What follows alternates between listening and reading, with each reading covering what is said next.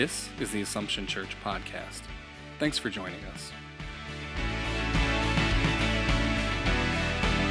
The dawn breaks, your mercies arise. Assumption Church is a Roman Catholic community under the care of the Franciscan Friars Conventual of Our Lady of Angels Province. It is a community of faith which is active in service, and its ministries bring the gospel message of peace, reconciliation, and love to Syracuse and all of central New York. Your glory here among us, great is our hope. A few years ago, we had one of the Francis Corps volunteers who was working here in Syracuse, whose name was Caitlin.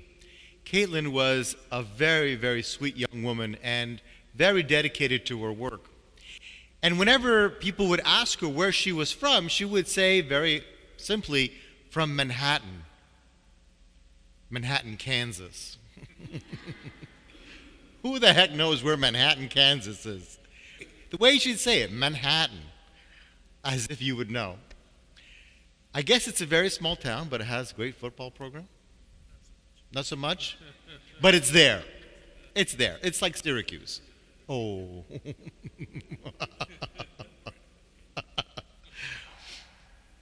Anyways, the way she would say it, you'd think that everybody knew where Manhattan, Kansas was, because that's what she grew up with.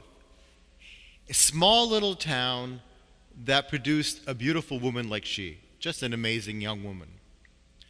And it's that kind of sentiment that I thought of in our first reading today, when in the book of the prophet Micah, the writer says, speaking for God, "And you, Bethlehem, so small that you're not even a clan."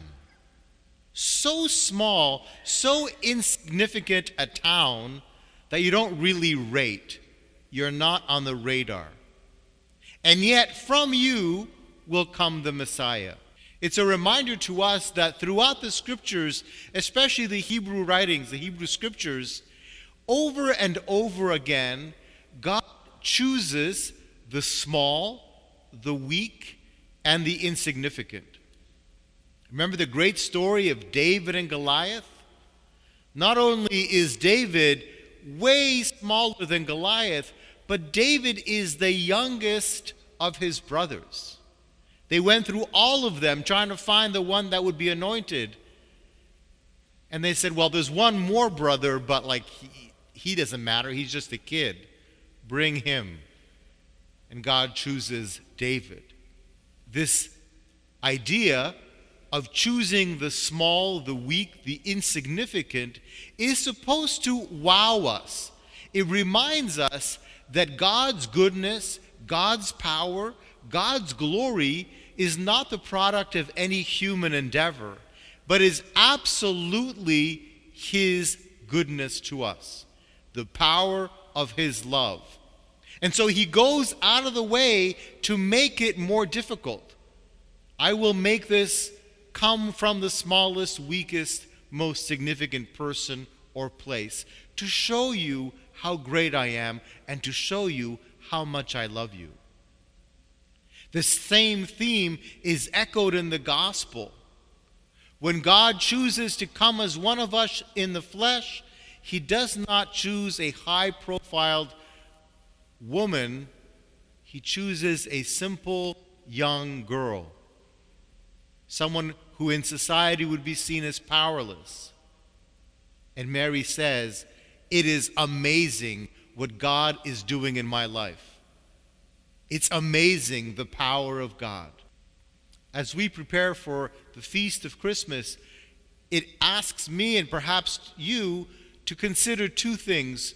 First of all, Christmas is not going to happen because of our efforts. Christmas is not about what we will do to make it happen. If that special pie or that special turkey doesn't come out perfectly, we're still going to have Christmas. We could take a load off our backs today, right now, and say, it's not about what we're going to do. Christmas is God's gift to us. It's supposed to feel like a gift, not like a season of worry and anxiety. And so perhaps as we go about doing the stuff we need to do, because we still have to put on dinner dinner and invite friends and have a good time, as we're doing that, maybe we could just let go a little bit of the pressure we put on ourselves and allow ourselves to welcome the gift, welcome the presence, welcome Jesus as someone who comes to show us his love for us. The second thing I thought of, and maybe you might want to consider, is the weak, the small, the insignificant. Where are they in our Christmas? One way I've heard this before is people have said, as you set your table, as you prepare your celebrations, who is not there? Is there someone missing? Perhaps in these next few days, there might be a neighbor, a relative, a stranger we might want to invite to our table.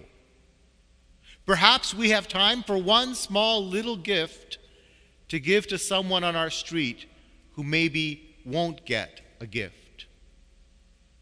Maybe we might think of that small, insignificant, powerless person in our lives and be that presence of God that says to him or to her, you too, God loves you above all things. In you our every day becomes eternity. Thanks for listening to the Assumption Church podcast. To listen to more episodes, connect with us in our community, or join us for worship, please visit AssumptionSYR.org. Light of the